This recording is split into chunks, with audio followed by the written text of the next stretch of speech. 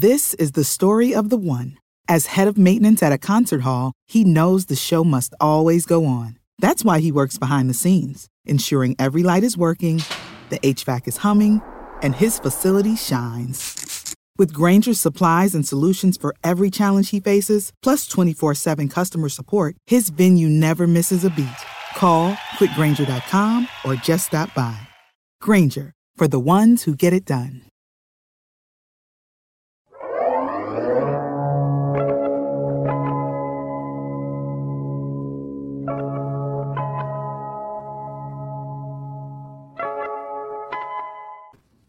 It's Thursday. You know what that means. It means it's time to ignite the dynamite the day after the dynamite. And welcome to Day After Dynamite. I'm Will Washington. And I am joined by, as it says there at the bottom, a Phil from Chicago. It is my Grapsity brother, my partner in crime, Mr. Philip Lindsay. Hey, appreciate you having me on this momentous day for Chicagoans everywhere. Aren't they all? Welcome to Day After Dynamite, though. This is, again, a story-worthy Day After Dynamite. Because the purpose of this show, really, it came about as an idea. And I mentioned this a couple weeks ago. When I pitched Day After Dynamite, the idea was that, Fightful, of course, has an AEW post show. And they're going to continue to have an AEW post show. We're going to continue to have an AEW post show because it's a good show. And there is purpose behind doing a post show. But sometimes, as the days progress, or as the day progresses, I will say because it's only the next day, news comes out about Dynamite. Literally the day before, things will come out that can change context to the way a match came off or the way a promo came off, or injuries, ratings, like things like that. There's always news the next day. And so Day After Dynamite is here to sorry, I just got a text about a funny story. So anyway, that's all for it. Busy day. Busy day. It's a busy day, right? Because we recorded interviews this morning. I was on the media call with Tony Khan earlier today. I guess there's stuff out of that to talk about. And then doing this show. Immediately after this show, Fightful Select subscribers, me and Phil will be back right after this show because we've got Ask Grapsity coming up right here at the, what is that? That's going to be at 5 p.m. Eastern. So stay tuned for that. We'll be doing that. So jump on over after the show is over to Fightful Select, and me, Phil, and then Reg will also be there. We've also got, I will be on Denise's channel. We're going to be previewing All Out and doing our predictions. And then after that, we've got tomorrow a live edition of Grapsity. The full edition. I know that it's a Friday, but we've got Chicago Travels. There's also Clash at the Castle coming up. So me and Phil are actually going to be, we're going to do our thing. Me, Phil, and Reg, we're going to do the full Grapsity. But then Saturday morning, there will still be an hour-long interview with Swerve Strickland, one half of the AEW World Tag Team Champions. He's going to be joining us, so we've got that on Saturday. There's just so much content, so much to do, so much to talk about. Leave us a like or a thumbs up is what I mean. And if you're not subscribed, be sure to subscribe right here at youtube.com/Fightful. We also want your Humper Chats. We want your Super Chats. HumperChats.com. If you want to send us any chats really before the show and all throughout as you're preparing, you can do that. HumperChats.com. We also want your Super Chats. Reading the chat right now. They want to know why we were so late. Just little things. There's a lot going on today. There's a bunch of rumors and stuff floating around, and I am staying kind of tight-lipped about some of them because I don't feel I'm the person to put those out there or report that kind of stuff. And I know that a lot of people are talking about some comments out of the media call. We'll talk about that on Ask Grapsity. And there's news reported by Fightful Select that was reported today or yesterday about Bobby Fish. So we'll talk a little bit about that. I also see Jeremy Lambert just made his way into the mix because there's not a day after Dynamite without an appearance by Jeremy. Will Washington! Jeremy! I'm doing great. Phil, it's good to see you. Good to be seen, man. Kevin Durant's the best. Also, Phil from Chicago.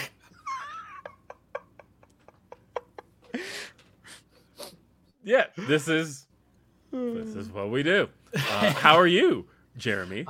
I'm good. I got a shirt on AEW Shop. Will has a theme on AEW television, so we're all getting paid by Tony Khan apparently. First off, you did absolutely get the shirt, mate. I am like blown away by this. I know we talked. You talked a little bit about it on Listen Your Boy yesterday, but you. Like they asked you for what episode it came from. Yes. They asked me for what episode it was from. I knew about it kind of in advance. This was all because of an article almost a year ago, the tree semen article that became a thing. Yeah. And then it continued to become a thing. So the tree semen, that is, I know. The tree semen article is wild. And you took you've been using that image on it's a meme. It's become a brand. You have. You've used it for every single. I mean, even Brian articles you're not writing. They're officially just like. That's the screenshot. It's the screenshot. Yes. Anything Brian has to say, you have the face associated with it, and now it's a fucking T-shirt. It's we cover the dumbest sport, but the best sport in the world. We cover the dumbest sport is 1,000% true. No, I'm so glad that you got that shirt made, and I'm so glad it's a thing. Nobody really even understands it, but I am. Everybody was popping for it. Like their social numbers, you look at when they tweeted about that shirt compared to when they were tweeting about their other shirts. The big difference, the engagement that shirt was getting compared to the other shirts. So Twitter loves it. You know, it's a T-shirt company that pops Twitter. Isn't that the AEW, like the line about them? That's what they've been. 2019, yeah. People were like, yeah, this is just a T-shirt company. And they're just there to pop Twitter. And that's exactly what they did. So I'm not going to stay long. Can I put you both over and Reg real quickly, because I listened to the Swerve interview. I get early access to this stuff because I just log into the StreamYard and download it.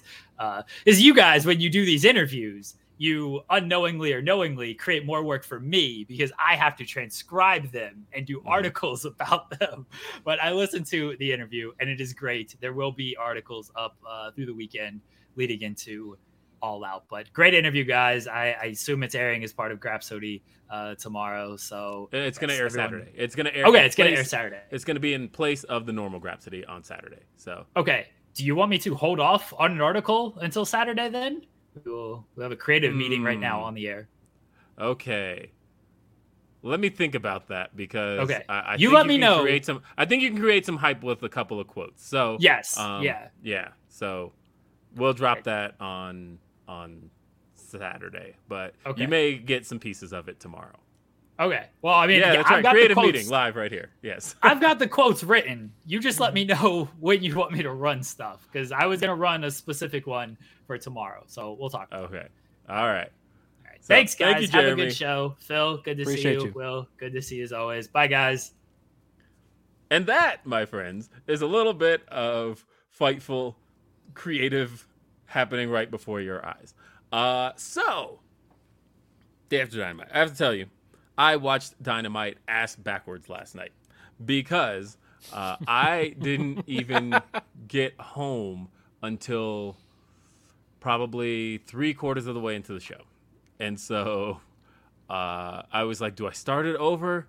Nah, I want to see this Ospreay and Aussie Open versus the Elite match like right now. And so I got home and it was just in time for those entrances. So I watched all of that. I watched that match, the main event. And then after it was over, then I went back and started the show from the beginning and made my way through. But I didn't see anything until way after. I had to stay away from all of it. But it was a complete backwards edition of Dynamite for me. Did you enjoy it? Yeah, I did, but not the same way a lot of people did, because I didn't get it the way everybody else did. It was different for me. But I just came in like hot for the main event, and I had finished the main event, and I was like, that's it. That's I was like, if this was all I watched from Dynamite, this was a 10 episode. But obviously there's a lot more to watch, so then I had to go back and see what else was going on. But I had already seen the All Out card, because I did see the match graphics that they showed right before the main event.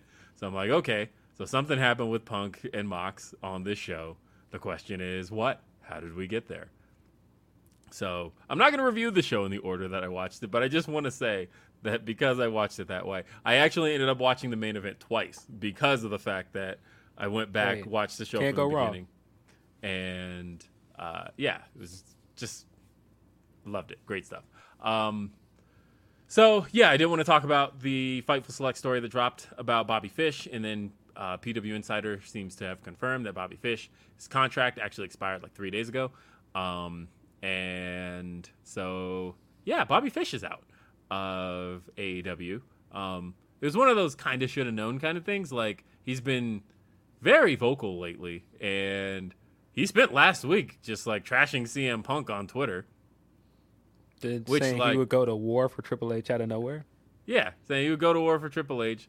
And in Bobby Fish's case, that would be World War I. But but yeah, Bobby said he would go to war for Triple H. There was just a lot happening there, and yeah, Bobby.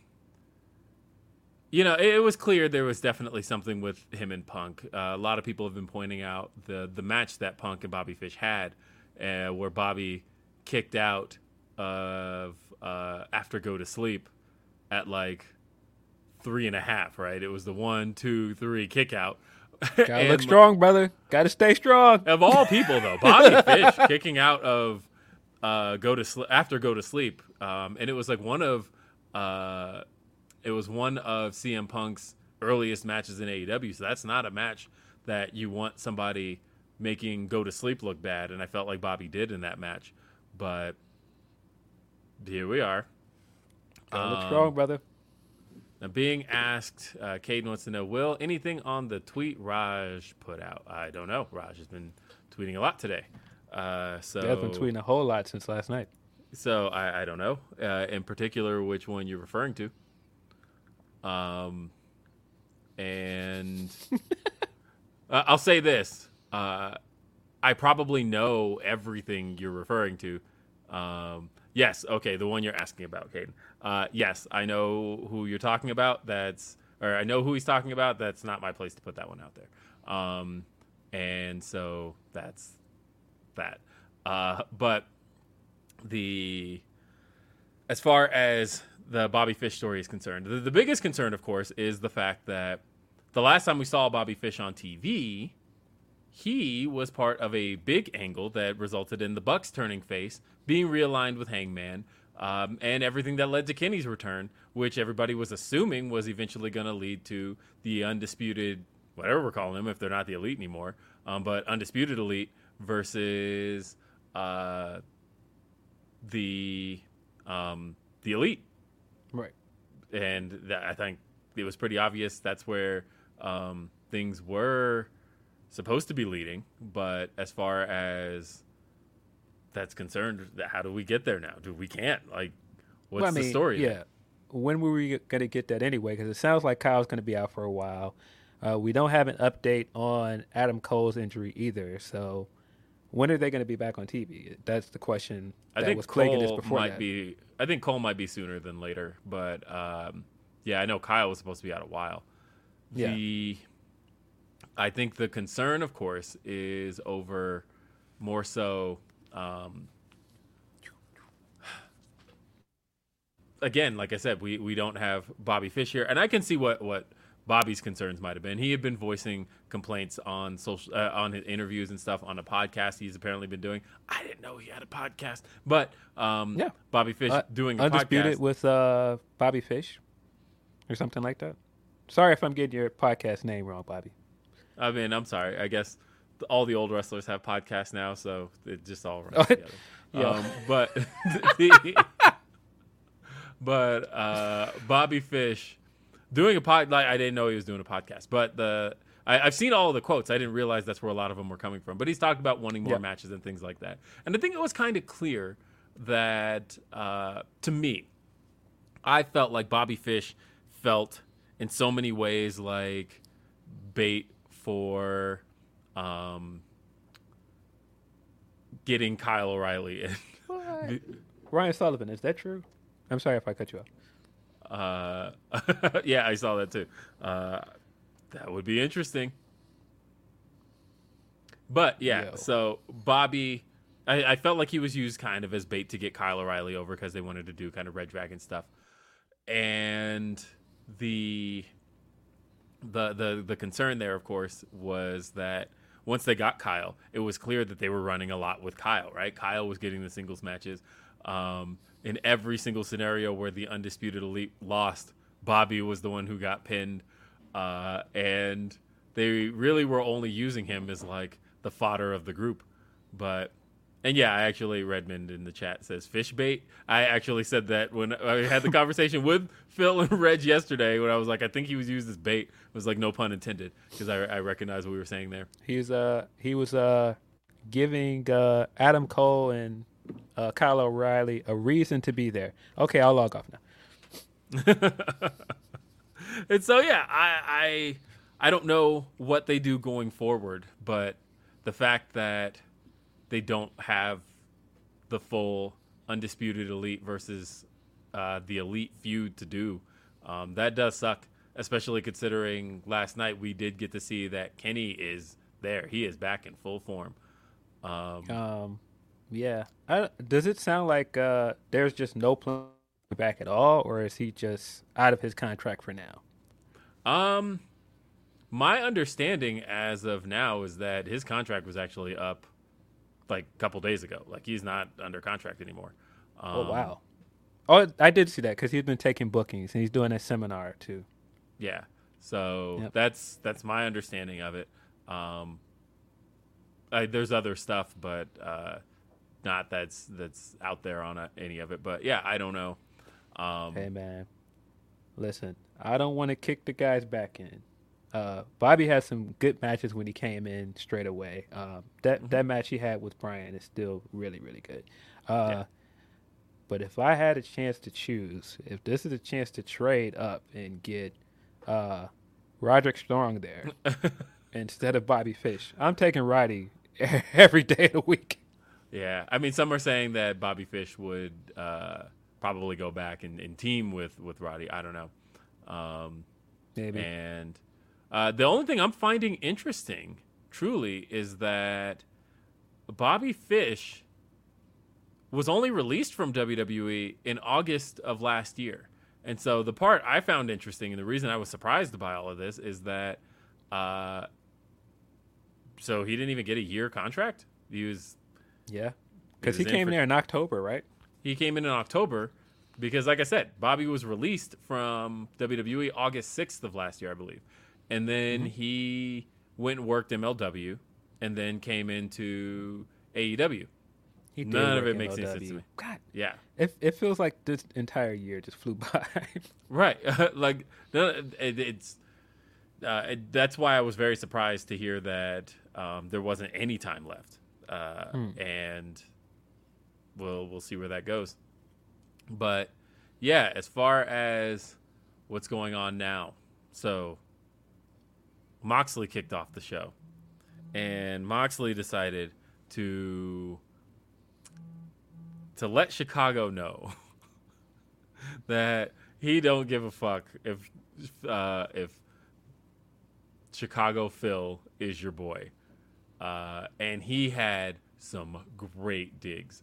Almost to the point of where I said last week that part of why I liked Moxley squashing Punk, and I know a lot of people didn't, but part of why I liked Moxley squashing Punk was that I felt like Punk needed to get checked for the stuff he was saying about Moxley the week before. That usually if a wrestler comes off a little too strong, you kind of got to bring them down a peg. I felt that about, like, in hindsight, for example, a lot of people were wondering, when I think about WrestleMania 28, right, the build up to biggest main event in the history of pro wrestling, The Rock versus John Cena. When that build up was happening, a lot of people were like, why is Cena just getting to say all this shit about The Rock, but The Rock feels like he's kind of being handcuffed in the stuff he can say about Cena? Well, it's because Rock won, right? Like, it was that Cena got to say all that stuff because Cena was the guy who was going to get checked for it, whereas Rock kind of needed to be held back a little bit to make sure that he doesn't make Cena look too bad because he's already going to beat him anyway. And in this case, Moxley, like, Punk got some good digs in on Moxley a couple weeks ago on the mic, and I felt like Mox had a decent comeback, but it wasn't as good as Punk's offense. So in the ring, of course, that cocky-ass CM Punk and all the stuff he was saying about Moxley got checked. And that's right. That's how that should go. Now, should it have gone 3 minutes? I don't know. But it was definitely surprising. I personally liked the squash a lot. Right. I thought it was great. I thought it added to this build. And so him coming out and having this opening segment, I thought he killed it. I thought all of his digs were on point. I thought basically his victory lap in Chicago was incredible. And I'm sure we're going to get to it on his second time out, but the energy when he came out at the opening of the show and we came out later, night and day. This was, again, to go back to my Rocky 3 analogy from Grab City last week. This was Clubber after he beat Rocky on top of the on the third rope, yelling, "Didn't I tell you I could do it?" It was. It absolutely was. Hey, I want to read a couple of super chats that we got here. King of the North says, does Bobby's podcast get nominated at the Festies? I don't know, man. It's a secret society. All we ask is trust over there. I've heard he is into other secret societies. I'll leave it at that. Jay Blood says, Bobby bet it all on that kick out. I mean, hey, man, sometimes you got to bet on yourself, man. Nah, you don't kick out at 3.5. 1, 2, 3 kick out. You don't kick out. Like, that's, I don't know what he was thinking there, but yeah, you do. Got to stay strong, brother. He's Bobby Fish.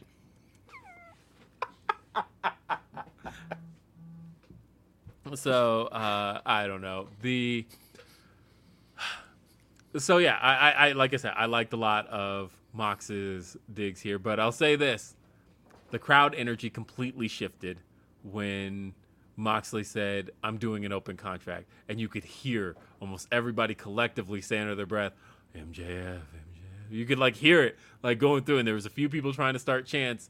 And really up until Ace Steel came out, nobody knew what the open challenge was going to be. But I saw some people that were still questioning it once Ace came out there and collected the contract. Yeah. But I, of course, knew where they were going with this before the episode even started. So, I mean, come on. But, no, I thought this opening segment was very good. I thought Mox cut probably one of the best promos of his career here. I enjoyed this thoroughly. Yeah. I did as well. I thought this was just a great piece of business there, JR. And then we had the opening match, which was Bryan Danielson versus Jake Hager. Now, I'll say this. I haven't cared much at all for Jake Hager matches. And I probably never will. But this was good. And I've always said Bryan is the best all-time in ring. And part of what makes Bryan so good in the ring is how much he can draw you to his opponents and make his opponents work and matter. And that's not to say that Jake Hager is even an inherently bad wrestler, because Jake Hager's had good matches. Have they been in AEW? I don't know. But I really like the Claudio match. And then the match with Wardlow wasn't bad. The first one, one of them, yeah, that's right. That was definitely okay. He hasn't been so bad, but so I think he had about 3 matches. Yeah, I think that some people fall back on the idea that he had that really bad stinker with Moxley that and that the worked MMA fight that I did not enjoy. Oh, that sucked too. But yeah, Hager and Bryan here, they were great. They were great together, and they both employed a lot of their technical ability here. Like, I just thought it was great. And of course, before the match, there was a promo from Chris Jericho, and Daniel Garcia came and pledged his allegiance to the Jericho Appreciation Society, and he wanted to see Jericho beat Bryan, but he wanted to see Lionheart Chris Jericho beat the American Dragon, and not in a, he said, without any of the backhanded stuff, without any of the underhanded stuff.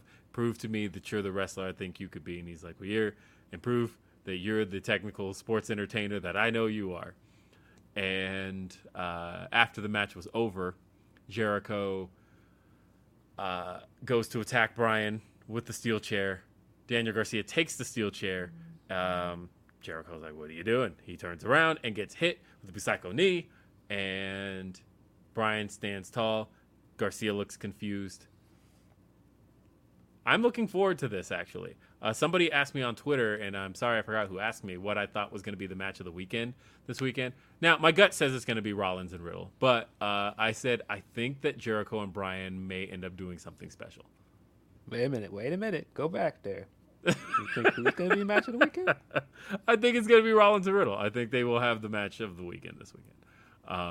I see that my shining influence has somehow seeped in No, here. that's just me being logical, all right? Because, look, Seth, I have said that I've come around a little bit in that Visionary shining Seth. influences. I think Visionary Seth was better to me pretty much since the Cody feud. I was not a fan of how much of a goofball he was really a lot of the year prior, but I think that in the Cody feud, I think Cody helped kind of bring Rollins to earth and be more of like an actual person. And since then, I've come back around on him. So, would you say that I was right? No, I think the stuff earlier this year fucking stunk. It's okay. It's okay. I'll take it, but I feel like a slither of you knows I was right. No, okay.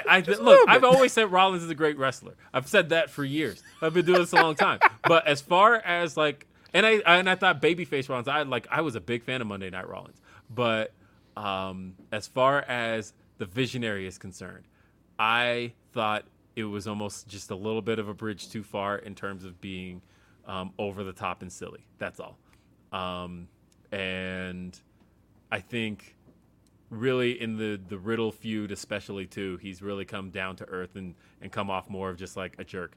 And same with Riddle. Riddle is another character that I've thought was awful on the main roster, and I could not stand anything Riddle's been involved in on the main roster. But I'll give Hunter credit. He knows how to handle Riddle better than Vince did. And that Vince just kind of had this idea of, hey, this is what I think stoners act like. I hated all of that. But I think that just this last month and some of the more serious stuff has been much better. And that's the Raw review you're going to get on Day After Dynamite. But no, man, I think that was very good. But it's hard to have a bad match with Bryan. This match was good. It was hard hitting. It felt like Bryan had to work for this win. Man, I think that we don't give Bryan the credit he deserves for how good he sells. Because I was going to say, for us, the guys who sit around calling Bryan the greatest of all time. I know what you mean. I just mean aspects of he sells and the way he tells a story in a ring. I don't think he gets enough credit for it. Because I have important trade news, and it isn't Donovan Mitchell. It has been agreed Grapsody is being traded for 0 news, 74 third-round draft picks, and Lauri Markkanen. I had to get Markkanen. Markkanen. Remember when people thought Markkanen was going to be a thing in Chicago? I did. Brian came out and was like, he's the future, and I never believed. I kept telling people, I've been a Bulls fan for a long time. We've drafted that same player like 4 years in a row. I just didn't believe. I'm serious. Look, Lauri Markkanen, Mirotic. Yeah, it's true. There are several other white point power forwards that can shoot that are the same player. They've been trying to draft Nick Collison for 5 years.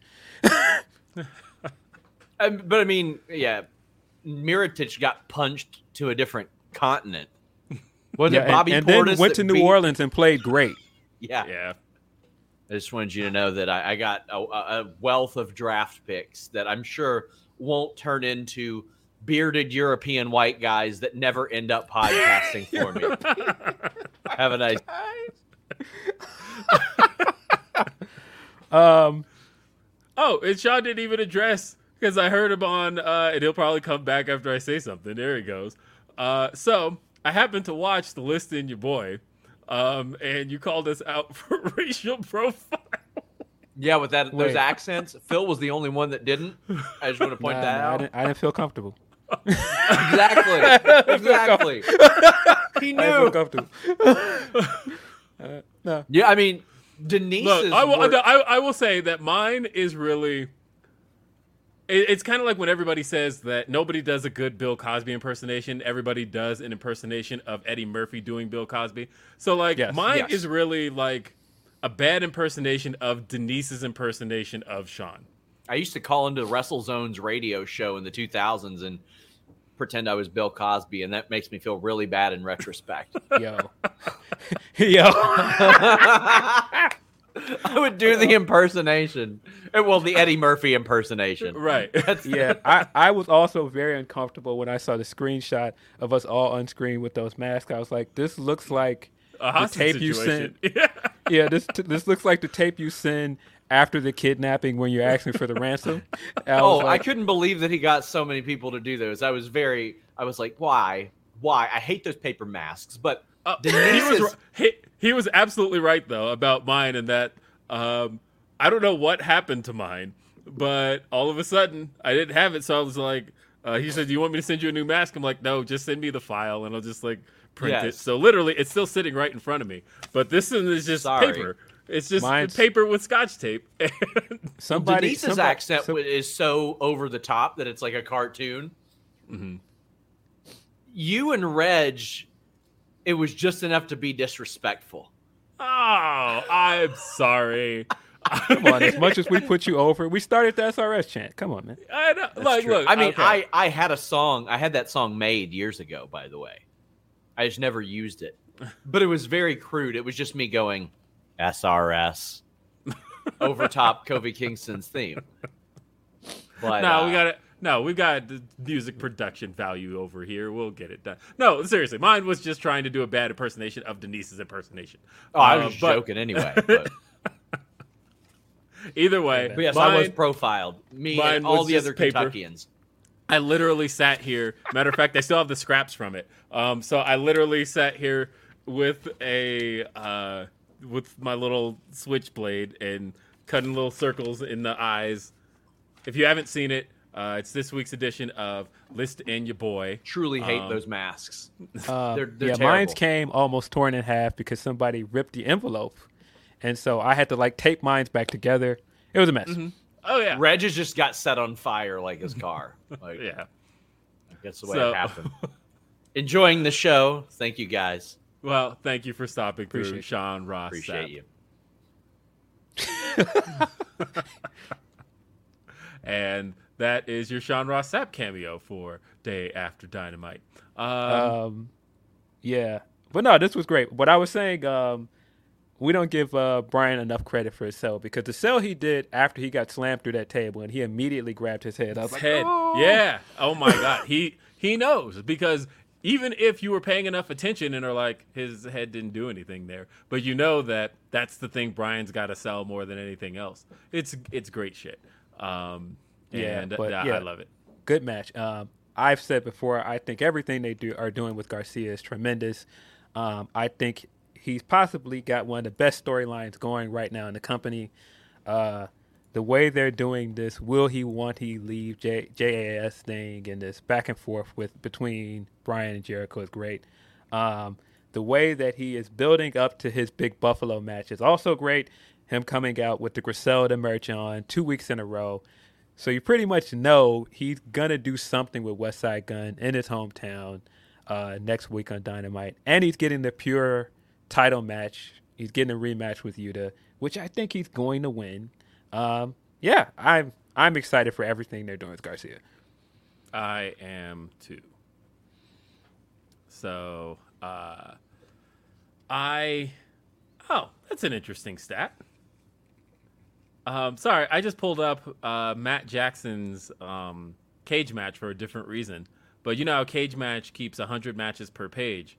So last night was Matt Jackson's 99th match since AEW began. Wow. Because the next one will give him 100 matches since starting AEW. Now, of course, he's wrestled elsewhere because he wrestled House of Glory. He wrestled in AAA and the like. But officially, he has a full page. Very few people have like a full page of AEW matches because there just hasn't been the time to have 100. But he's pretty close. Yeah. By the way, I didn't answer that question. What do I think of the Cleveland trade? I think it's a great trade for them. I don't think they're losing anything by trading Colin Saxton because they still have Garland. And that backcourt of Garland and Mitchell is going to be dope. Cleveland was very good last year. They just missed the playoffs because of the play-in tournament. So I think they easily make the playoffs this year. I'm excited for what that team's going to do. All right, well, continuing on. And by the way, this match, solid B for me. Solid B.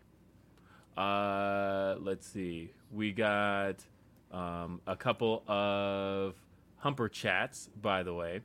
Van Twinblade, always good with the Humper chats, says, just one very important Glory Pro update. Camaro versus Outlaw from the Crown of Glory title. But this weekend at BWM, which you'll be at, correct? Yes, I will be there. Yes.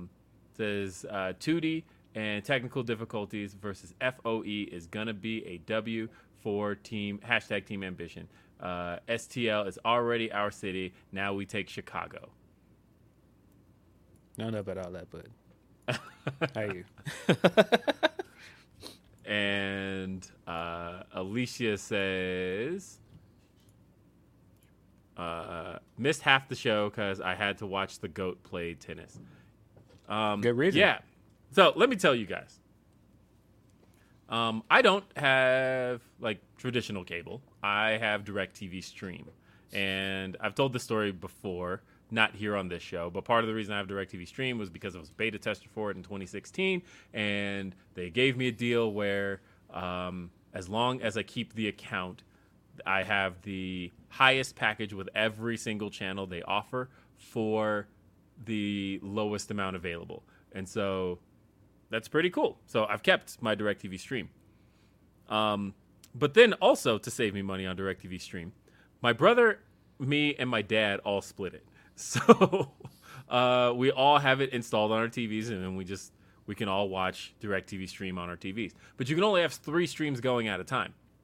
Yep. So I was pissed yesterday when I got home to watch Dynamite, and I get the thing at me that says you've maxed out on streams, and I'm like, somebody is using more than one because it's supposed to be me, my brother, my dad, and but apparently my mom wanted to watch tennis in the other room, where my dad was also watching tennis in the living room, and so therefore. And, like, we had a deal. It was supposed to be only one TV in their house, and each of our houses would ever be using it at a time. So that way we always know at least one person is responsible. Like, it's one of those, if we give the password out to a 4th person, we're screwed. So, therefore, it strictly stays between us 3. And the fact that I tried to watch something and couldn't like legit made me angry. Yeah, Because I'm like, somebody's breaking the rules, and Yeah. but again, it was the families all trying to watch Serena do what Serena does, because Serena is truly the GOAT. I haven't cared about tennis for much more than seeing Venus and Serena do what they do, and eventually it just became watching Serena do what she does. And I don't know, and she's fine too. Like, nah, I have always been 1000%. I've been a Serena fan for a long time. Big Serena fan. Pretty much. Yeah, yeah. it's been 20 years. Yeah, King. By the way, King Richard is an excellent movie. By the way, I just saw that recently. Very good movie. Yes. So, absolutely the GOAT. One of the greatest athletes we've ever seen. Not one of the greatest female athletes. One of the greatest athletes we've One of the ever greatest seen. athletes, period. play. Yeah, no, she is the Jordan of the sport, and that's because regardless, I don't feel like anybody has brought as many eyes to it as she has, and For sure. that's just what it is. Like, I know people bring up Roger Federer, but like, I just feel like as far as mainstream stars are concerned, like, she dated Drake. That's I'm sorry, And Chicago's own Common Sense. she did. Started the beef between those two. We got that great line from Common. You ain't wet nothing. You Canada dry. That's such a great line. But yeah. So that was. Either way, I think it's just she's so great. But continuing on with Dynamite, we then had a what came next? Sorry, I have the results like right in front of me. Oh yeah, that's why I couldn't remember, because it was a fucking weird segment. Wingman, baby. So wingmen are in the ring, and already it's like, what is happening here? The wingmen? You Coming haven't back from the used commercials to the wingmen in there. you haven't used this group on television in well over a year, and even when you did, they were just like squashed. So what's happening here? And then music hits. Again, still confused. And all of a sudden you see it's W. Morrissey. Again, still confused. And he comes, beats the crap out of these guys. Still confused. And then he hits then he hits the stage. And look, I think W. Morrissey looks phenomenal. He looks like if you were like making an Edge creator wrestler in a game, and then all of a sudden went to like the size thing and just started hitting right until it got bigger. That to me is what you did. That's who W. Morrissey is. He is giant Edge, and he's in the best shape of his career. I Yep. remember in 2018, he kind of had the little pot belly thing going on. Like, he looks great, and he was doing great work in Impact. So I think he should get work somewhere. Yeah. Then Stokely comes out and hands him his last card, or a card. I don't know if it was the last, but I think it's the last card. Tony Schiavone asks him what's going on. Stokely grabs Tony. Rolls up on Yeah. Schiavone. Got in tells my him it's man's none face. of his business, and then leaves. And then afterwards, and this was a little weird, I wonder what's going on with this. Stokely then tweeted, "All out?" Question mark. I'm out! Exclamation point. And then deactivated. Yeah, curious. It does add some credence to people's belief that he's building this stable for somebody that is not back yet. I don't know if I believe that quite yet, but it is No. interesting. It is interesting. This segment served its purpose. I was one of those people that was like, I don't understand Ryan Nemeth's humor for a long time, but I've since come along because of the BTE segments, and some of the BTE segments are so much funnier than I expect them to be. Like just I'm him in not his gonna house. lie. As somebody who's seen BTE every week, I skip those Ryan Nemeth segments. I don't know if they're actually funny because I've never actually seen one. Like, he literally comes on the screen and I start pushing the right arrow. Should I be watching those? Some of them are funny. Like he's like talking to his dog about smart questions, and his dog is just like not responding. That stuff is funny to me. a lot of it is just weird. I feel like you've got to get his weird humor, but some of it is funny. So, um, and I just think Peter Avalon is hilarious. I think the hair, I think everything about him. The music video he did on BTS was hilarious. I love Peter Avalon. So it is funny that they were picked as the jobbers for him to beat up, coming straight from commercial break. It did feel a little bit arbitrary, but it served its purpose. I'm a bit indifferent to W. Morrissey. I think he's gotten in fantastic shape, like you said. I think that he actually had a pretty good run with Impact. So people that are like, he can't wrestle, I don't agree with that. I do think he can wrestle. He hasn't really done a character, but I do think he has the potential to be solid, to be like a solid mid-carder or better. And, I mean, the beatdown looked good, but I don't know. I think if anything, the match he had when he came over and he did the match with Wardlow, right? Mm-hmm. I think if that was his audition to get on the roster, I think it was an impressive showing for him. And so if we get more of that, I'm interested. Yeah, same. But yeah, I'm just curious where it's all going. I as I said, I'm confused, but it's cool. Yeah. So, we then saw a tag match: Britt Baker and Jamie Hayter versus Hikaru Shida and Toni Storm. Look, guys, resident Hikaru Shida fan here. Big Shida marks. Big Shida mark. Massive Shida mark here. I literally bought her shirt that she released yesterday. I also own the previous 3.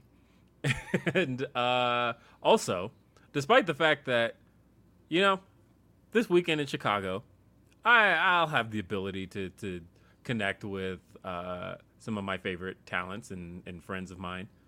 Still bought the Hikaru Shida meet and greet because, no, Shida's the best. She's my favorite. She is the best. She's my favorite wrestler in the biz today.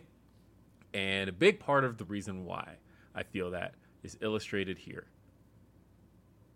I feel, as far as AEW is concerned, when you look at the women's roster in AEW, every woman on the roster, with very few exceptions, of course there are some, but every woman on the roster has had their best performance with Hikaru Shida.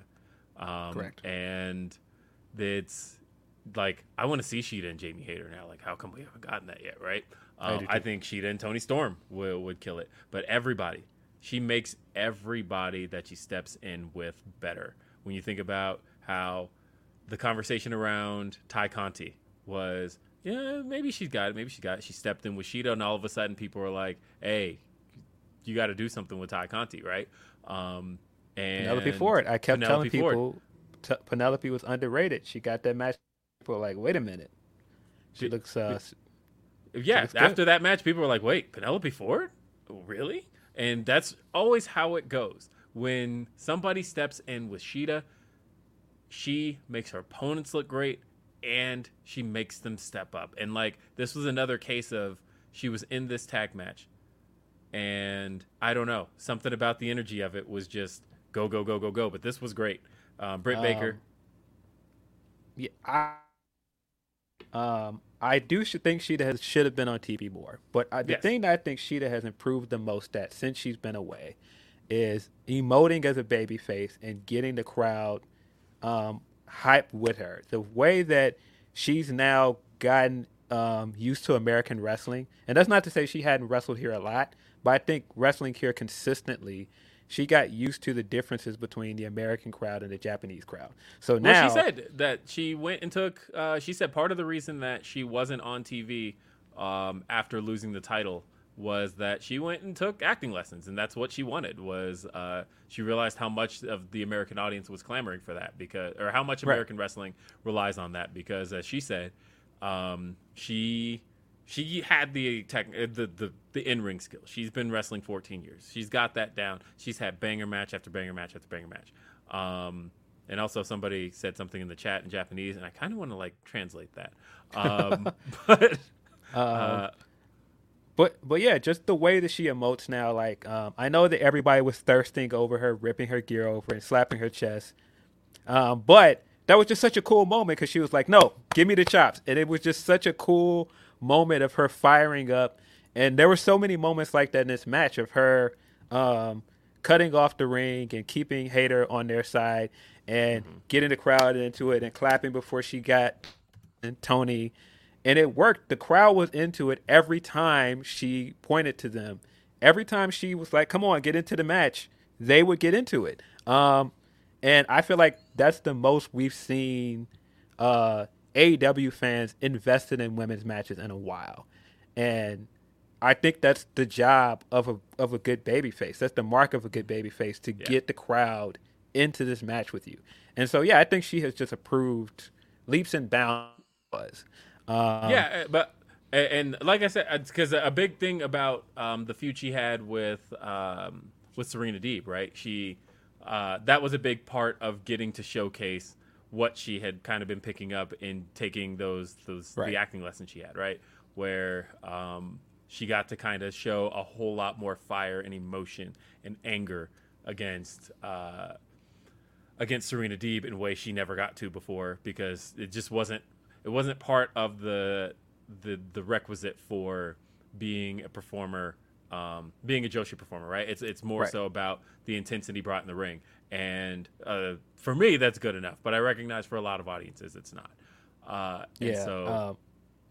was excited watching this match. Not only was the match good, but come on, I'm a big Shida fan. Watching her get the reaction I know she deserves in front of that crowd was great, and then she got the win. Win. I was excited. Yes. Yeah, I kind of want to see her win this weekend. I don't think she's going to, but I wouldn't be mad if she did. I'm already excited that we're getting to see her wrestle this weekend. So yeah, I'm good glad enough. That regardless, it all came together, and she is getting a championship match, as I pointed out last week. Because of the circumstances, she's officially the only woman to have competed on the main card of every All Out. That should remain true until she's no longer wrestling. Because now it's a thing. Now you just got to keep going. We had you know who was also pretty good here? And by the way, I give this match B, solid B. Again, we're just cruising through. Great B. Then we had Kip Sabian. Kip Sabian has me interested. This is the first time we've gotten to hear from him. I wasn't sure what was going to happen outside of the box stuff, but I am interested. It was actually pretty good. I agree. I've been digging the Kip stuff for a while. I did an article for Bleacher Report a few months ago where it was like, what are the best hidden gems at AEW and WWE? And Kip Sabian was the guy I picked from AEW because I feel like there's so much untapped potential there. And I feel like the box stuff was getting over. You could see that the crowd at AEW shows was liking it more and more. It was becoming a thing to point him out, like, well, where's Waldo in the crowd? And he was getting more and more visible every week. I've been at shows because I was front row at Forbidden Door, right? And I was sitting right next to him. And the line of people who line up to take a picture with him in the box. I'm telling you, man, it's working. It worked. Yeah. I got to give him all the credit in the world. Comeback work. And also AEW putting him in a main event where he came back. And so by the time he did his promo this week, now it feels like it matters. So, yeah, I'm looking forward to the match with Pac. I think that's going to be a good match. I think the buy-in is a good place for it. 0 Hour is a good place for it. So, yeah, excited for that match. Excited for what Kip does next. Yeah, same. And then there was the Sting, Darby, and Miro promo. And then there wasn't much else to say there. I did like Darby's line of saying that one day Brody King is going to realize how much better he is without Malachi. But we got CM Punk. So before you move on, I thought the Sting part of this promo was so unintentionally funny. Him coming in with the low, dark voice. He almost did the Leopold thing where he came in with the and you thought he was going to be like this big bright reaction afterwards. I was like, okay. I mean, he's very still Sting, and so yeah, I don't know. He's Sting. He's Sting. He's gonna be a little corny. He's definitely still brings dad energy to when like you and your friends are having a conversation, and then dad walks in and he's like hype, but in a very way where you're like, oh, okay, dad. Dial it back just a little bit. Yeah, dial it back just a little bit. But anyway, Van Twinblade says Kip and I air guitar to welcome home by Coheed before the last STL show. That's great. Somebody asked if I knew if Kip is getting new music. Pretty sure he is. Oh, cool. I really liked his old thing, by the way. Yeah, but he's not super bad, Kip Sabian, anymore. Like, I know. He's got to have. And those drum fills between, I really like his old thing. Mm-hmm. Really catchy. But yeah, so the CM Punk segment. CM Punk in Chicago. It is weird to me, by the way, that AEW really just has 3 Chicago places they can go. And they all feel different. Because I feel like Now Arena, just watching it on TV, does not feel like Wintrust any way, shape, or form. I kind of prefer Wintrust in a lot of ways. It's a completely different arena. It's a different feel to it. It kind of feels more intimate than anything else. Mm-hmm. I like the way Wintrust looks on TV a lot. I really like Wintrust as a venue. I've been to Wintrust a few times. It's definitely better being in the city instead of going all the way out to Hoffman. I like it a lot. I wish they would do more Wintrust shows. Yeah. Well, I think Wintrust is their go-to Chicago venue for Dynamite. I think it is just the case of like pay-per-view, like big events, you're going to get United Center. That costs them a shit ton of money, and I don't think there's much of a return on that show. And then I feel like really Hoffman is just reserved for All Out because tradition. But they've now done 2 Dynamites at Wintrust. I think that's the go-to Chicago venue for them, and it's an easy sell too because it's I think it holds like 7,000 people total. Yeah. Speaking of Wintrust, woo boy, Candace Parker was cooking yesterday, man. Chicago Sky I feel like Chicago Sky might repeat. Candace Parker had 2 great showings in a row. Yesterday she was killing. The real CP3. 2 great showings in a row to the point of where I didn't realize it was 2 different showings. When people were posting about it, I'm like, oh, that was like 2 days ago. I'm like, oh no, this is new. Okay. Nah, that was the other one was the triple double from the other day, and then yesterday was the 22-point game. Yeah, 2 different. But yeah, she's that's how I realized incredible. It was different. She is. But CM Punk here. So CM Punk looking emotional. He felt like he talked about the injury and how he's been told he's 100%, but it's obviously a new 100% because he's got screws in his foot now. He's got plates in his foot. He doesn't know what this new 100% looks like, and he doesn't know if it's good enough. He thought he let his fans down. And he also called out a fat guy in the front row who kept chanting Colt Cabana at him. And you can almost tell there was like instant regret from bringing that up and that he was like, probably shouldn't have done that. And he brought it back around. But I did not know that that's what he was chanting at him. Yeah, I could hear it. You could hear him just shouting Colt Cabana. Yeah, that's not cool. Yeah. And so he kept trying. He kept trying afterward. After Punk said something, you could hear, I think a couple of people caught on to it and were like, oh, let's chant Colt Cabana at CM Punk and see what he does. And he brought it around. But then really what I liked here in the segment, the part of it that turned it all around was Ace Steel makes his way out. I saw that Raj had been making some complaints about them not explaining who Ace Steel was. I don't feel like they needed to. But they did twice. I know. That's what I mean. I feel like the only things you needed to understand this, and you truly do feel like you didn't understand who Ace Steel was, then you just haven't been paying attention. Because literally, you understood last week when Ace Steel came and helped Punk out of the ring. I feel like if you didn't know, you got two things out of this. You should have gotten last week when Punk lost. Ace Steel works for AEW. He's close with CM Punk, and he cares for him. I feel like all of that, that was all explained if people don't know, he has Ace Steel tattooed on his arm. Yeah. But that's how much he means to him. But all of that was explained within seconds last week of Punk losing. When they said on commentary, Ace Steel here helping out CM Punk, I feel like you got it.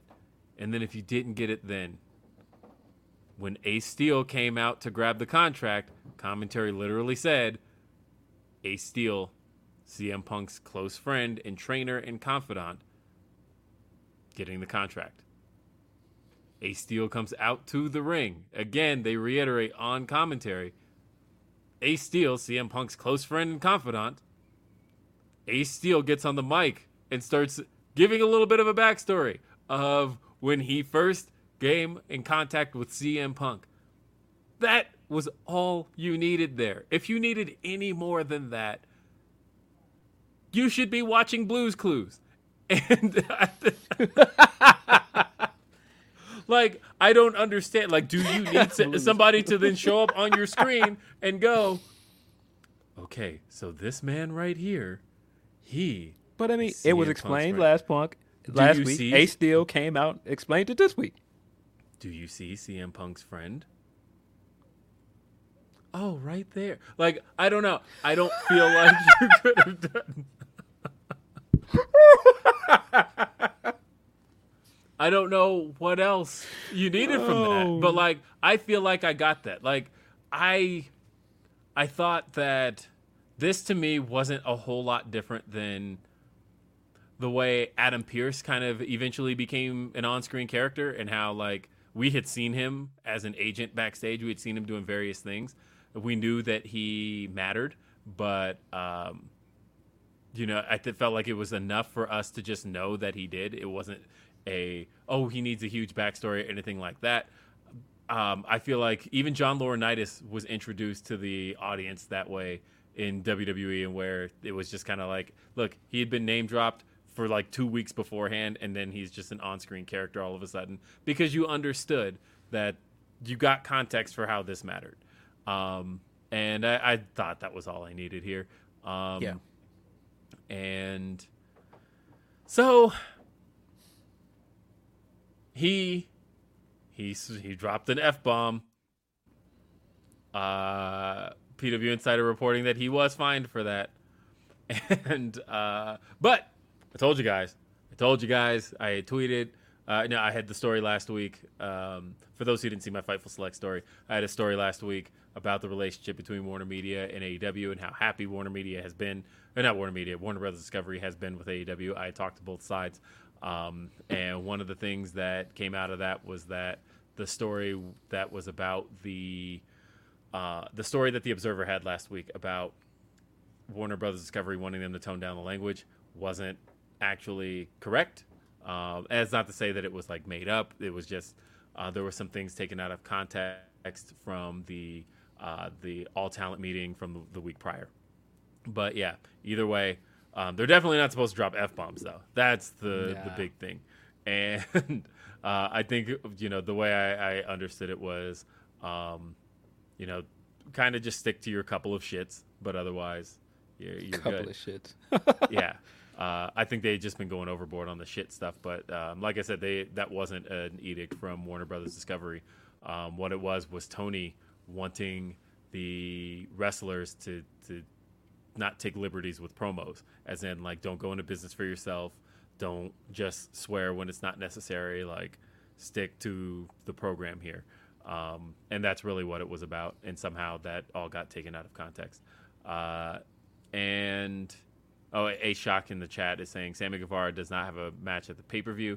I'm pretty sure Tony said on the call today, though, that after Rampage there will be announcements for more stuff for 0 Hour. So yep, we'll see. because Eddie got moved to 0 Hour. I have a hunch we're gonna get the one-on-one match between Ty Conti and Ruby Soho there. That's my guess as to. That'd be cool. Yeah, that'd be a nice way to get them on a card in some way. But we did see. Well, we got the sit down Christian Cage and Jungle Boy. Whoa! Wait! Sorry. Wait! We moved past. Sorry, you're right. There's way more in this promo. My bad. I don't want to move past that because Ace Steel talks CM Punk into accepting the open challenge. CM Punk grabs the mic from Ace Steel and gets Chicago hype, gets him going, runs into the crowd, reminds everybody that this is Chicago. This is CM Punk. You can't drink my blood. You can't break my bones, Jon Moxley. And he's coming back for the AEW World Heavyweight Championship. Phil, you felt a way about this. Did I feel a way? Listen, I think at this, everybody knows how I feel about my city. I love Chicago with my whole heart. Come on, man. Bulls fan, everything about Chicago. I am a Chicagoan. And I'm also like a big Punk fan. I do not hide my Punk bias. So I knew that Punk was going to come out and do something last night to get us to the title match. There was nobody else. People that were like, okay, what is the main event? He missed Forbidden Door. They were going to sell the pay-per-view in Chicago with CM Punk as the main event. There was no other option. There was never another option. So I just was like, how do we get from point A to point B? I figured he was going to come out, challenge, and do something, but this was so much better than I expected. I was curious at first what they were going to do because he came out and he did what looked like him doing some action. And I was like, okay, where are we going with this? But I felt like them getting us the story that he had been humbled last week by Moxley was great. I like even him yelling at the heckler and immediately trying to clean it up told us that he kind of learned his lesson because the way he came back was so different. His tone from his first promo back to this one was so different. Just him saying, I love you guys, but sometimes I don't know why I love this, but I know you guys love me back. Come on, man. I felt something in that moment, man, because I'm like, we want him here, but of course I also understand some of the reasons why he would feel that way. And so him doing all that, of course, Ace coming out and firing him up. Ace gave a fantastic performance to fire him up. And once he was fired up, man, come on, bro. I blacked out during that promo because I was hyped the entire time. Are you kidding me? Him saying I was born lonely in Christ Hospital in Oak Lawn on the south side of Chicago. Come on, bro. Man, given that line of, man, they've been trying to kill me since I was born, and no man has managed to do it yet. And Jon Moxley, you ain't him. Fam. Come on, man. Him standing in the crowd and yelling, man, this is Chicago. This is where the weak are killed and eaten. Fam, I felt like there was flex bombs going off after that, bro. Like this is I was hyped the entire time. I love how much that spoke to you because, like, I'll say this. I don't know anybody whose city means more to them than Chicagoans. You guys care so much about Chicago. And that is actually really cool to me. Yo, we, if nothing else, because we have embraced our lovable losers. It's kind of our thing. That's why people are Cubs fans. Like, because Cubs are the team that little engine that could. And I feel like that is the guy that Punk was speaking to the entire time in that promo. We are the kid. We are that kid from the South Side. We are Derrick Rose from the South Side that managed to be the number one pick in that draft pick and got drafted in his hometown. We are the guy that nobody else is checking for.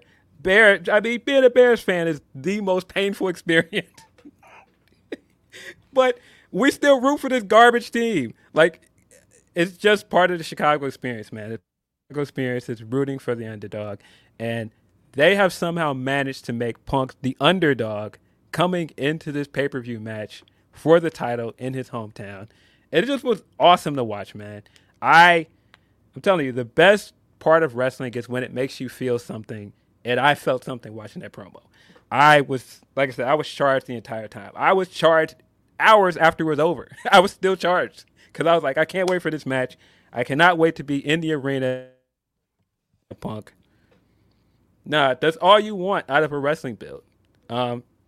It was perfect. And I know some people are going to say, oh, it wasn't for me. Hey, that's great if it wasn't for you. It was for me. It was for me. I was standing up the entire time. Todd Starr wants to address something. Says, TK's Thunder Rosa comments today confirmed to me that he will never put the women's division as a priority. Books them poorly, causing people to not care, then using people not caring as further reason to book them poorly. Pure McMahon level garbage. I will say I was on that call, and I feel like I don't know if the audio has been released yet. If it has, then good. But I'm not going to defend that because I don't agree with it. But I think the context of what he's saying there was that because he did say that if we're talking about a Thunder Rosa match, then, he was like, Thunder Rosa has great matches. I would give her the time. But he said, but as far as a promo is concerned, and I don't think Thunder Rosa would even disagree with that he said, if you're talking about an 8-minute Thunder Rosa promo versus an 8-minute CM Punk promo, you would go with the 8-minute CM Punk promo. I got that part of it. I don't, I agree. It's like the Cesaro logic that Vince had used of like, I'm not using him correctly and now he's not a draw. And I am curious to see what the quarters look like this week. And the reason I'm curious about what the quarters look like this week is because the last 2 episodes of Dynamite did not have the women's match in the 9:30 slot, and also featured Britt Baker. And I believe last week's women's match was the second highest drawing women's match of 2022. Correct me if I'm wrong there, but I'm pretty sure that quarter did that well. The quarters are not out for this week's show, but I'm curious to see how that tag match performed because last week's did so well. And this had stiff competition, but I'm saying this knowing what the rating was for the show already, even though we haven't talked about it. But we got to speed through now because all of a sudden we got a podcast to get to in 22 minutes, and I still got to go pick up my son. So getting through with Dynamite, I just looked at the clock all of a sudden, and we still haven't even gotten the ratings. So we're just going to keep going through the results here. There was a 6-man tag. Wardlow and FTR defeated Silas Young, Ren Jones, and Victor Capri. It's quick. It was just a squash. It was fun. Remind us. I thought it was a nice preview for what the ladder match would be. Yeah, it was great. They had so Moxley came back out and basically just continued the sell on Punk and Moxley. But again, I like that. It's a new thing for AEW, and I've been wanting to see it for a while. Of seeing things kind of thread throughout the show, keep things going, keep me interested. Real quick, so this is what I thought about this. When he came back out the second time, he had so much fire when he came out the first time, and part of the crowd was divided. Like, it seemed like part of the crowd was on his side. When he came back out the second time, it was crickets. Because the Chicago crowd ate up what Punk was serving, and they were no longer on his side. He had lost the crowd at that point. And that's not to say that his promo wasn't great, but you could feel the shift in energy by that point in the show. Yes. We had a 4-man match, 4-way, basically showcasing who's in the casino ladder match. We saw Roosh, we saw Ray Phoenix, we saw Dante Martin, and we saw Wheeler Yuta. Basically, go balls to the wall for I don't know. This was a 7-minute match, and they were just going crazy. Yeah, it was great. Man, I love Dante, man. I do too. part of me really wants him to win that ladder match, but I don't. That think would he's be going a to. nice little twist. But okay, look, we're very short on time, so I am just going to get to what I came here to talk about. The thumbnail on this very video. Guys, Trios Tournament semifinals. United Empires, Aussie Open, and Will Ospreay versus the Young Bucks and Kenny Omega, the Elite. The Elite are back in the house. Kenny was, if you thought Kenny a couple weeks ago was showing some signs of rust, which I think he was working you there, but I felt like here, Kenny, if you thought Kenny a couple weeks ago was like at 75%, I felt like this Kenny came off to me like 100%. Not 100, maybe 90. There was a little bit still missing there, but I had so much fun with this match. Starting with Kenny's intro from Justin Roberts and pretty much nonstop digs at Will Ospreay. Amazing. That entrance was awesome. I loved it. So great. Well, I think Kenny has the best theme music in AEW. I think he's got some of the best theme music in wrestling, period. But just the fact that getting to hear it, but Justin Roberts basically burying Will Ospreay out there, and then of course I wasn't sure, but they knew what we wanted. This is a rare thing in pro wrestling. When we get a tag match and there's two opponents that we desperately want to see go at it, never do we just start with them, right? It's always like kind of built to. But no, we just got Will Ospreay in the ring, Kenny Omega in the ring, and the way that these guys just start trading with each other, it made me immediately feel like, give me the singles. Give it to me right now. Give me the match. I need it. I need it yesterday. Just give me this match. I thought the offense just looked beautiful. The way they were taking each other's offense and pie facing each other, and like these two look like two guys who are the best in the ring at what they do, but also very much do not like each other. Great shit here. But the Young Bucks and Aussie Open also held their own. I thought that everything here was just excellent, crowd pleasing pro wrestling, and I was just having fun with it.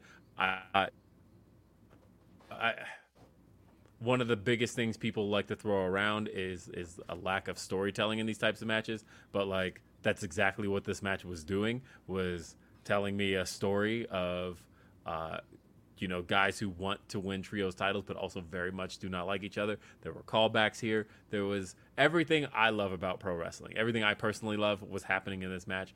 Getting to see Kenny do what he does best, though. And can't beat it. Also, they use Kenny's protective stuff to their advantage, and to the point of where it worked. It got over with the crowd. The way Will Ospreay toward the end of the match pulled Kenny's shirt off, and the crowd booed that, and then started pulling at his medical tape and all of that. It was clear that those were devices used to gain sympathy. It all looked good. We got a solid 20 minutes here of just balls to the wall action. Great match. Yeah, it was a great match. Kenny wins with the V trigger, followed by the one winged angel. 1, 2, 3. Battle cry happens after the show was over. Kenny and the Bucks cut a promo and then get jumped by United Empire. As a reminder, this ain't over. And then Will Ospreay says that he's done with AEW for the foreseeable future. So, as people have been guessing, if this is happening, might be happening in the Tokyo Dome. I love this match. I love the intro. I just think Kenny knows how to make a moment, and I think that's just because he is so used to the spectacle and the theatrics of Japanese wrestling that he knows how to make a moment. He's done so many things in AEW that are still like my favorite moments in wrestling. Him coming back as Sam for that Halloween episode is still one of the greatest things ever. So this entrance is up there with me. It's just so funny. It's such a Kenny thing to do. It's totally his humor. Starting the match and letting you know right away this is a grudge match, not just making a trios match, was so good. And then getting to all the trio stuff. One of the things I've really enjoyed about the trios tournament is they have not just made these into like, all right, it's just 6-man matches. They've given you great tandem offense from every team in this tournament. Every match with the Elite so far, they've shown you why they're the most experienced team in the tournament, because all of their offense and their chemistry looks so fluid and smooth. That combo they did in the middle of the match, man, come on, man, that shit was crazy. The counter out of Ospreay into the Snapdragon, which Ospreay countered and then went for the dive, and Kenny was waiting for it, Snapdragoned him onto. Also a great sequence. I think the storytelling they've done in this is so good. And really, it's counted all the way back from the G1 Finals if you've been watching it. Because in the G1 Finals, if you watched, Ospreay tried to beat Okada with the one-winged angel, and it cost him the match. And so I was sitting watching it this time, and I was like, he's trying to do the PWG spot. He's trying to beat the Bucks. It's the same mistake he made in the G1 Finals, and it cost him the match again.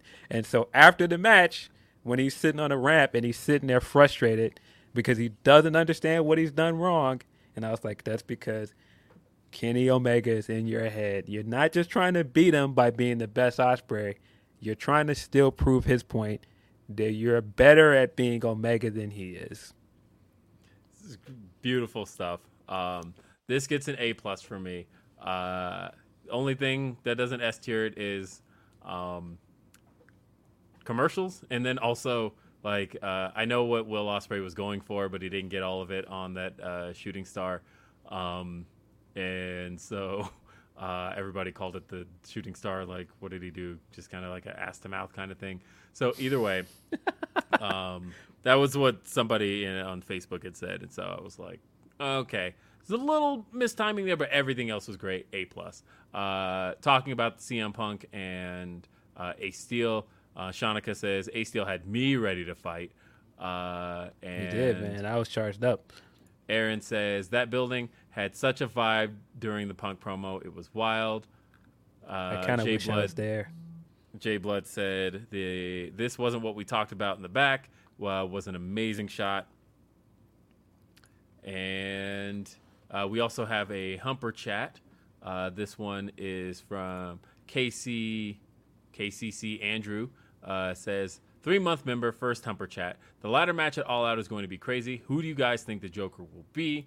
Would love to see Andrade win, but feels like whoever it is will be losing to either Mox or Punk unless it's MJF as the Joker. My gut tells me to go with MJF, but I could also see it being Samoa Joe.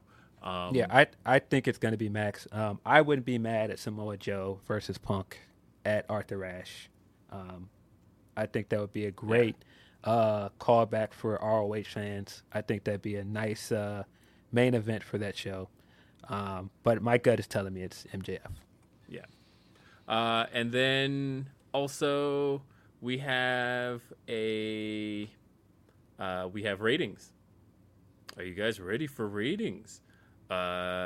So don't know what all the fear was about, apparently, because I know there was worry that the show wouldn't perform well against the U.S. Open. Not true. Did 1,029,000. No, Punk 20, back, bro. Punk's a draw. Sorry, Punk haters. So that was good enough to get it in at number 2, right behind the U.S. Open. But it still did a 0.35 rating, which I believe is one of the best in a while. Yeah, so either way, Dynamite did good this week. And I'm sure we'll get the little press release from Warner Bros. Discovery. But outside of that, folks, join us over on Fightful Select. It'll probably be about 15 minutes because I got to go pick up my son from school. But in about 15 minutes, we'll be on Fightful Select for another edition of Ask Grapsody. Me, Philip Lindsay, and Righteous Reg. Join us there. We'll be there very, very shortly. Outside of that, folks, thanks for tuning in to this edition of Day After Dynamite. And we'll have more for you next week. For Philip Lindsay, I'm Will Washington. See you next time. Have a great day. Peace. Peace. This is the story of the one. As a maintenance engineer, he hears things differently. To the untrained ear, everything on his shop floor might sound fine, but he can hear gears grinding or a belt slipping. So he steps in to fix the problem at hand before it gets out of hand. And he knows Grainger's got the right product he needs to get the job done, which is music to his ears. Call, click Grainger.com, or just stop by. Grainger, for the ones who get it done.